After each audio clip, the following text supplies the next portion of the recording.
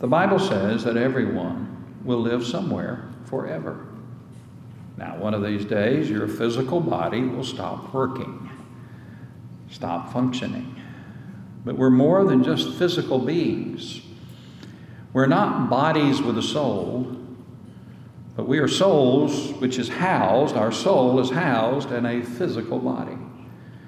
And so one of these days, the old physical body is going to stop working. But that doesn't mean that's the end of your existence. The Bible says that we have a body and we have a spirit. There's a physical part of us, and there's a spiritual part of us. There is a material part of us, and then there is an immaterial part of us, a spiritual part of us. And when the physical body stops working, the spiritual part of us, our soul, continues to live on. And the Bible says at the time of our physical death, our soul will be separated from our body. And our soul then will go to one of two destinations in eternity, in the spiritual realm, in the spiritual dimension. Now, if you're a Christian, that separation won't last forever, because when Jesus comes again and the physical resurrection of believers occurs, then that soul, which was separated from your body when you passed away, will come again with the Lord Jesus and be rejoined with your resurrected body. Now, isn't that going to be a trip? But your body that is buried, not going to be like your body that comes forth. You will be buried in corruption. You will be raised incorruptible. Amen? Changed and glorified, made fit for eternity. But the Bible says that everyone will live somewhere forever. And here's just the bottom line. To continue a little bit of our theme last week, it's not complicated. It's simple. The Bible says there are two options for where we will live forever. There is heaven. There is the eternal joy of heaven. Everybody wants to go to heaven. But the Bible also says there is hell, an eternal separation from God. Now, that's not a popular subject these days.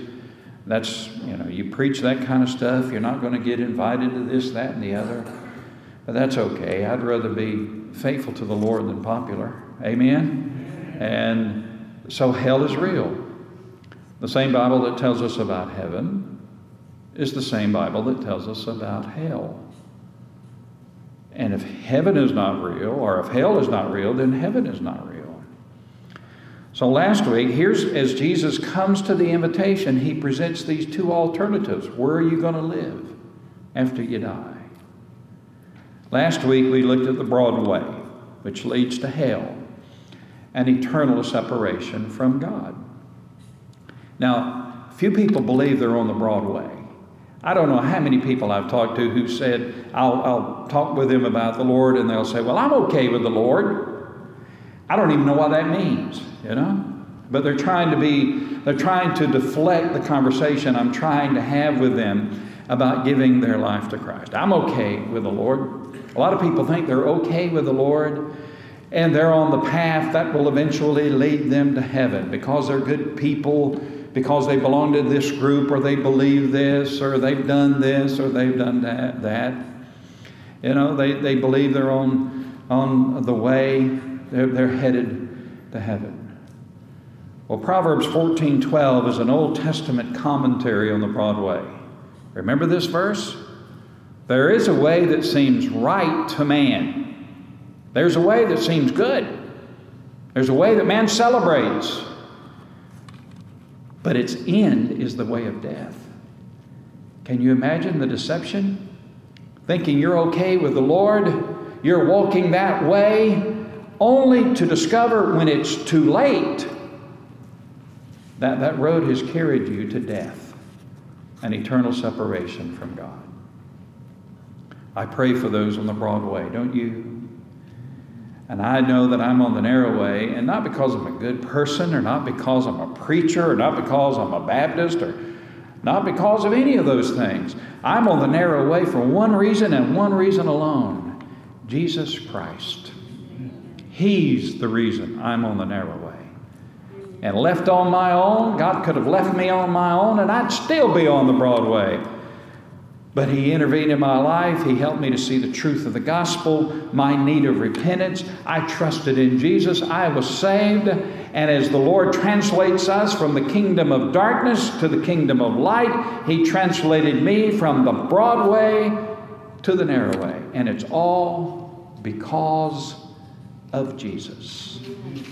I'm just a nobody, trying to tell everybody about somebody who saved my soul. Amen? So today we look at the narrow way, which leads to heaven. Now, life can be boiled down to one word. And that one word is decisions. The decisions we make will either make us or they will break us. The biggest decision that a person will ever make is this: what do you do with Jesus Christ? That's the biggest decision a person will ever make. Because that decision, the decision a person makes about Jesus Christ, affects them in this world, affects the course of their life, affects the quality of their life, affects the direction of their life in this world, and not only in this world, but whatever decision a person makes about Jesus Christ affects their eternal destiny. A person has to make a decision about Jesus. Now, a lot of people want to ignore Christ, just ignore it. But here's the problem. To ignore Jesus is to reject Jesus. If me and Miss Ayers threw a party, we sent you an invitation, says RSVP, you could do one of two things. You could call us and say, Miss Ayers and Brother Chris, we'd love to come. You know? And I'd say, but we'll put another pot of chili on if you're coming, right? Or you could call and say, well, I'm sorry, we can't make it. We're busy that night. We got to go bowling. And we can't make it. Or you could just ignore it. Put the invitation up on the piano and never call. Never let us know. Well, to ignore that invitation is to reject that invitation. To ignore Christ is to reject Him. And so the most important decision a person will ever make is, what will I do with Jesus Christ? The course of your life in this world and your eternal destiny depends on the answer to that question. Now, a person can deny that. Many deny that. Many reject that. But that does not change the reality that it is true. And so let's look at these verses about the narrow gate. Jesus says to go to heaven. Now, I know I'm going to heaven. I'm just not ready to go today. The Lord gives us the will to live. Isn't that a wonderful thing? As wonderful as we know heaven is, the Lord gives us a will to live until He is ready to take us to heaven. I want to see my grandkids grow up. I want to do their marriage ceremony. I want to see some great-grandchildren. I want to stay with my wife. We have a lot to live for, and so the Lord gives us that will to live. But, heaven is our home. And we know that we're assured of heaven because of Jesus. Jesus says to go to heaven, one must enter by the narrow gate. Those are the words of Jesus. If you want to get on the road to eternal life, the road to heaven, you must enter by the narrow gate. Now, that phrase is a very important phrase. It says four things. Number one, to go to heaven, you must enter. In other words, to go to heaven, you have to do something. You have to make a decision. You have to make a commitment. To go to heaven, you've got to do something. Going to heaven is not automatic. Our default destination, our default eternal destination is not heaven. To go to heaven, you have to do something. Going to heaven doesn't happen by accident. So what must you do to go to heaven? Jesus said, enter into the narrow gate. In other words, to go to heaven, you've got to do something. You have to enter. So what must you do to go to heaven? Well, to go to heaven, you must obey the gospel of Jesus Christ. Now, the gospel of Jesus Christ is not just a message to believe. The Bible says it is a command to obey. 2 Thessalonians 1:8. Judgment will come on those who do not know God and on those who do not obey the gospel of our Lord and Savior Jesus Christ. 1 Peter 4:17. What shall the end be of them that obey not the gospel of God? The gospel is not just a message to believe. It is a command from the King of the universe, from the Creator God. It is a command to obey. We are commanded, summoned by our Creator God to believe the gospel and to obey the gospel. The gospel commands that we confess and repent of our sins. The gospel commands that we believe that Jesus Christ is the Son of God and that He died on the cross to pay the penalty for our sin. The gospel commands that we believe that Jesus arose from the dead, which confirms He's the living Savior. The gospel commands that we submit, that we surrender to Jesus Christ as our Savior and Lord. You know, sometimes you'll hear people say, you need to make Jesus the Lord of your life. You don't have to make Jesus the Lord of your life. He already is. You must surrender to the Lordship of Jesus Christ. Jesus is Lord of all. No one makes Jesus Lord. Jesus already is Lord. You just surrender to that. And those who refuse to surrender to the Lordship of Jesus Christ over their life are lost. So the phrase, enter into the narrow gate, means that you have to do something to be saved. You don't have to do anything to be lost. You're already lost. You have to do something to be saved. And the thing you must do is to enter in. You must obey the gospel of Jesus Christ. Second of all, this phrase, the gateway, that means that the gateway to heaven is narrow. Enter by the narrow gate. It's narrow. It's definite. It is constrictive. It is precise. There are not many ways to heaven. So I'll survey this week. 65% of millennial Christians believe that Jesus is not the only way to heaven. Confucius will get you there. Muhammad will get you there. This will get you there. That will get you there. My friend, that's not the gospel, and that's not true. Amen. There are not many ways to heaven. There's only one way. Amen. It's narrow. Narrow is the gate. The way to heaven is not a religion. It's not a denomination.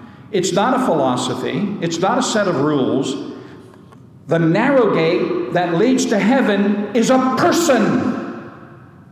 One person in particular. And only one person. And that one person is the Lord Jesus Christ. Amen. Jesus said, John 14:6, and He wasn't playing when He said it. Jesus never played at anything He said, of course. Jesus said, I am the way, the truth, and the life, and no man comes to the Father but by me. What does that mean? It means what it says, that Jesus is the only way. John 10:9, I am the door, Jesus said. If anyone enters by me, he will be saved. Jesus said, I am the door. I am the door. There are not many ways. It's narrow. The door is narrow. It's constrictive. It's particular.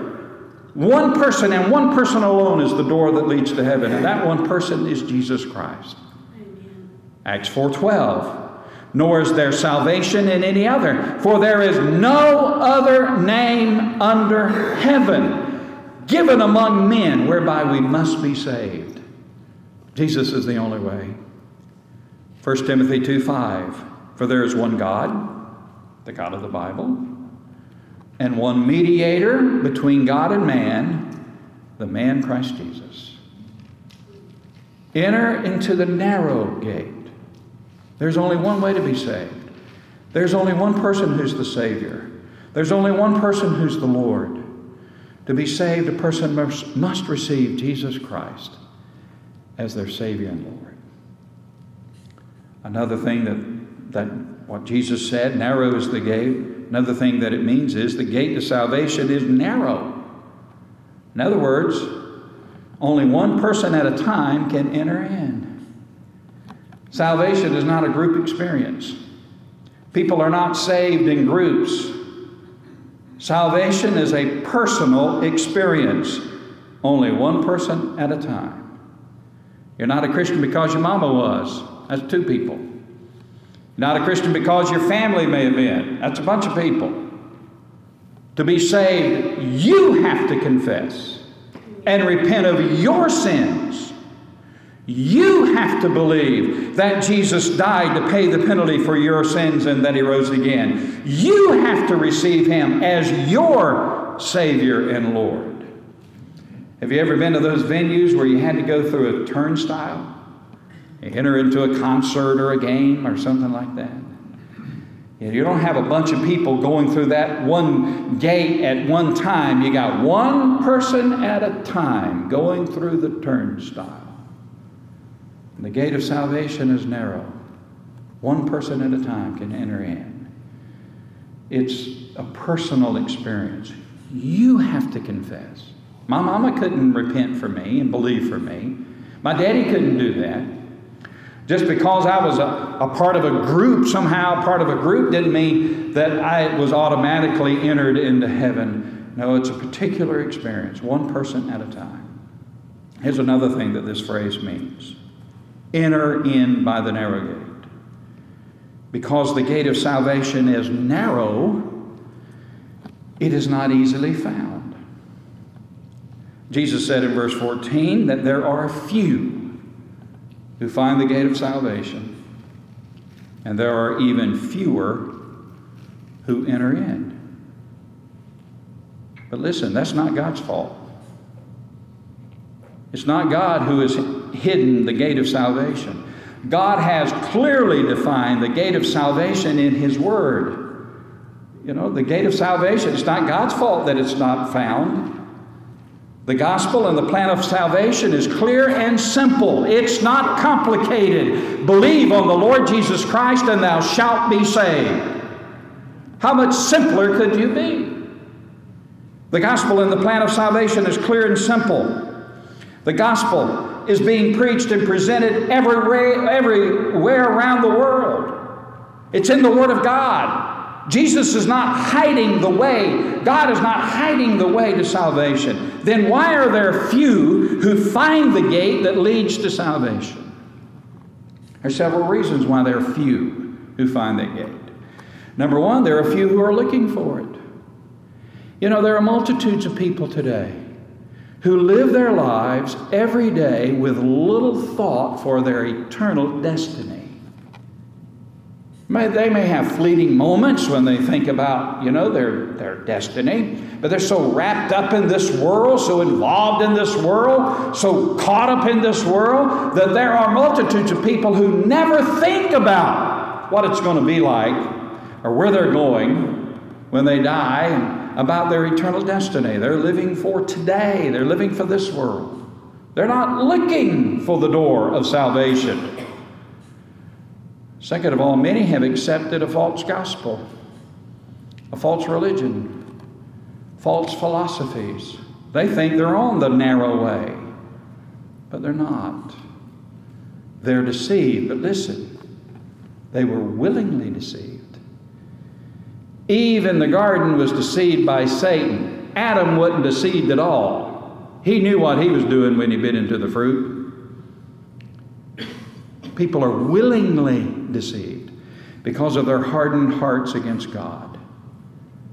Thirdly, many have never heard a clear presentation of the true gospel and the true way of salvation. While it is being presented around the world, many have never really heard a clear presentation of the gospel. Do you know, and this is sadly true, there are multitudes of churches in America today in which the gospel of Jesus Christ has not been preached in years. You go to church there, and you hear a motivational sermon about how you need to be better, how you need to be good, how you are good, how you're wonderful. You're living our best life now. how you can do this to be a better man, how you can do that to be a better woman, how you can do this to be a better kid, all of this motivational stuff, but they never preach the gospel of Jesus Christ. They never present that you're lost, you're a sinner, you're separated from God, you need to repent, you need to believe in Jesus. There are multitudes of churches today in which the true gospel of Jesus Christ has never been preached or not been preached in years. And some of them are big churches. Because you see, that thing is appealing to people. And they like to go, and they like the show, and they like the lights, and they like that guy who gets up there and makes them feel good about themselves, and how wonderful they are, and how they can be better, and do this and do that, or how you need to get involved in this or get involved in that. Man, when you go to church, you need to hear the gospel. The gospel of Jesus Christ. I will live and I will die as a preacher of the gospel of Jesus Christ. Another reason why many people don't find the door of salvation is that they just refuse to enter in. They see the door, they know the truth, they've heard the truth, they understand the truth. Many of them are even convicted of the truth. But they choose not to go through the door. Why are there few who find the door? Many are not looking for it. Many have accepted a false message. Many have not heard a clear presentation of the message. But many people find the door, they understand the truth, they're convicted for the truth, but they refuse to enter in. Why don't people enter in? If they know the course of their life in this world is at stake, if they know their eternal life, their eternal destiny is at stake, why won't people believe? Why won't they enter in? Why won't they accept Christ? One word: pride. They're too proud to humble themselves before God. They're too proud to confess that they're sinners, totally separated from Him. They're not willing to accept the truth that they are totally incapable of doing anything to make themselves right with God.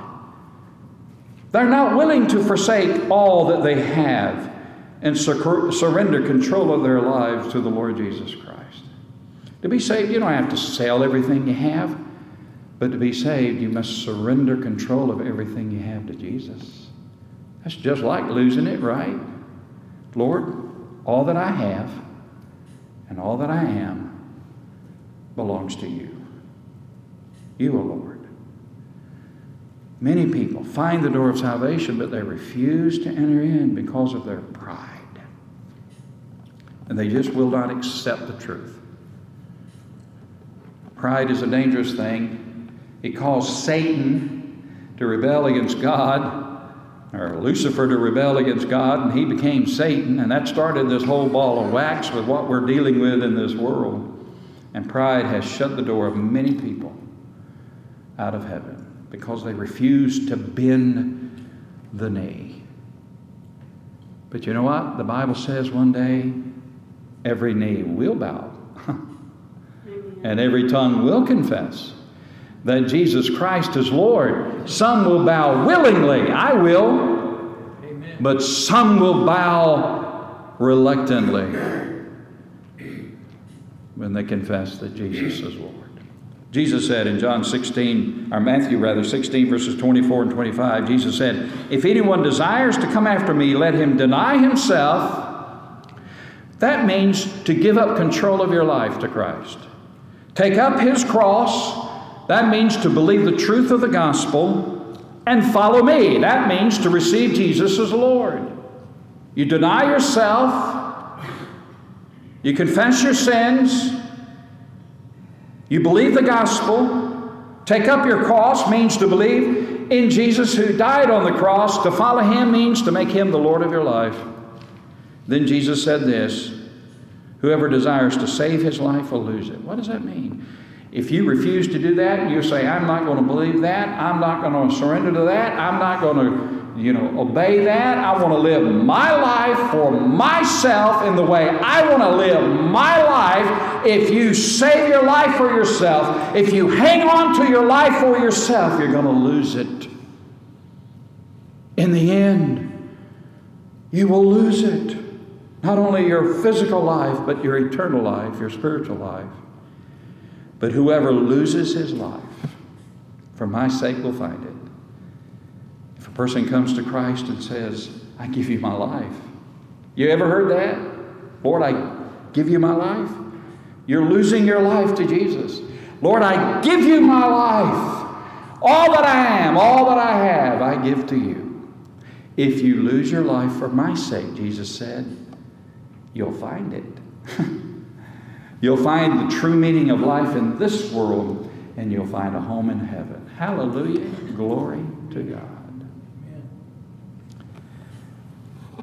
Now that's the narrow way, the narrow gate. Let's look at the difficult way quickly. The joys and the blessings of being a follower of Jesus Christ far outweigh any difficulties we may face in this world. The joys of being a Christian far outweigh any of the difficulties and trials that we face in this world. But the Lord and the Bible, the Lord Jesus and the Bible doesn't cut any slack. Here's what Jesus says. Give your life to me, follow me. You'll find eternal life. You'll find salvation. But my friend, also realize this. If you follow me, you're going to find hardship in this world. The Lord didn't try to cover it all up. John 15:20, if the world persecuted me, it will also persecute you. Jesus said, if they put me on a cross, if you follow me, guess what they'll do to you? You'll be persecuted.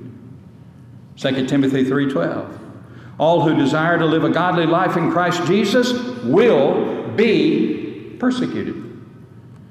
We live in a fallen world that hated Jesus. If you follow Jesus, guess what the world's going to do? It's going to hate you too. There are a lot of people in our country. God bless America. We have fallen so far away from what we were. There are a lot of people in this country who love to throw Brother Chris into jail for preaching the gospel of Jesus Christ. Now, if you believe the truth and you preach the truth, you're the extremist. You're the terrorist. You're the enemy of this country.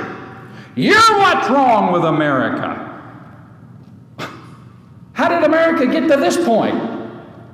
Where if you believe the truth and believe the truth of God's Word and proclaim it, you're the problem. That's where we are in America.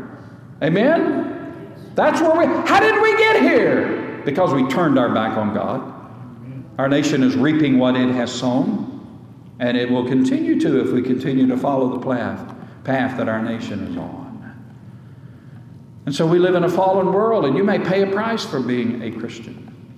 Now, I was listening to Dr. David Jeremiah this morning talking about persecution of Christians. You need to listen to that message.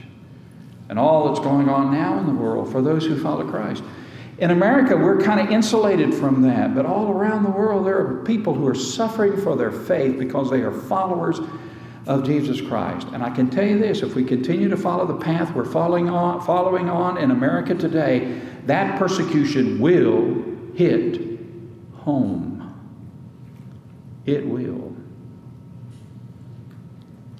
So when the way is difficult for a believer in this world, whether it's persecution, we live in a fallen world. When times are tough, when the way is difficult in this world, what should we do? We should remember three things when times are tough. Hebrews 13:5 and 6. For God himself has said, I will never leave you, and I will never forsake you. So we may boldly say, the Lord is my helper, I will not fear. What can man do to me? Amen? So when difficult times come, the Lord's not going to leave you. Everybody else may. The Lord's not going to forsake you. He will be with you. Second of all, we need to remember when troubles and trials come into our life as Christians, that the troubles of this world are nothing compared to the glories of heaven. The life we live now is just a blip of the total existence, our eternal existence. Now, the life we live in this world determines everything about our eternal existence. But just think, you might live 80 years, 90 years, 100 years. But in the stretch of eternity, that's nothing. And yet we may have troubles and trials in this world, but the troubles we face in this world are nothing compared to the glories of heaven. 2 Corinthians 4:16 and 17, Paul says, "Therefore we do not lose heart." We don't give up, even in the troubles of this world. Listen, for the light afflictions of this world, are but for a moment. They are working for us a far more exceeding and external weight of glory. Now quickly, catch the picture of that. If you have a pair of scales at home where you put something on one side and you put something on here and you try to find out the weight of it.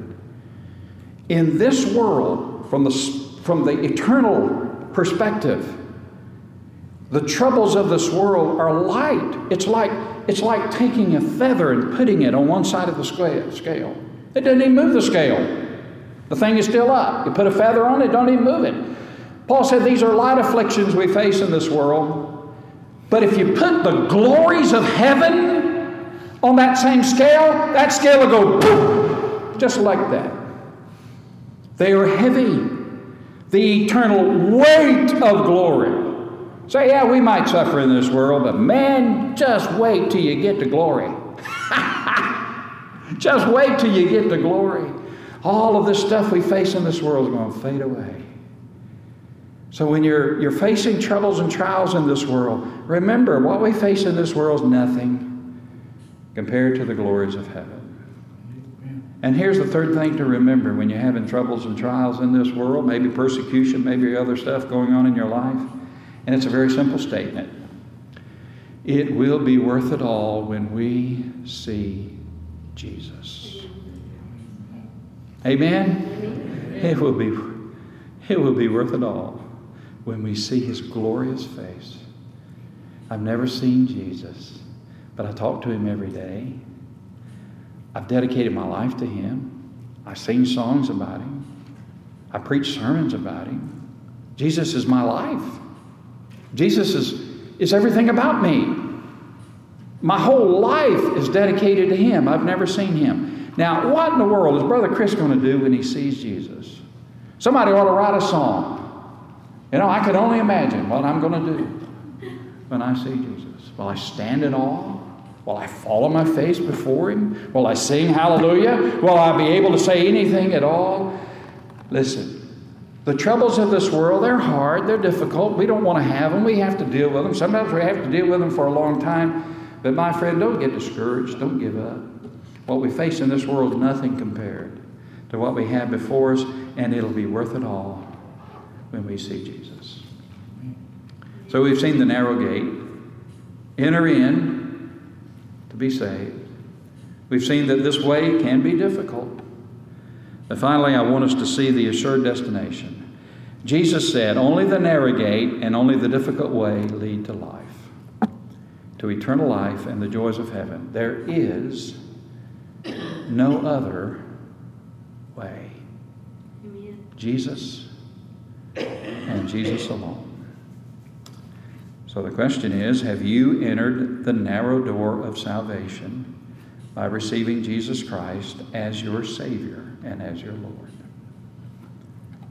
2 gates, 2 ways, 2 destinations. What road are you on? What road are you on? I'm on the narrow gate, or the narrow way. I went through the narrow gate. I'm in the narrow way now. And I've had difficulties and trials, troubles, and they get hard. But I know the Lord, He'll never leave me, and He'll never forsake me, and He'll bless me, and He'll continue to be with me. I'm on that narrow road because of Jesus and Jesus alone. Nobody can stand up and say and brag and say, you know, I'm a Christian because I'm so good.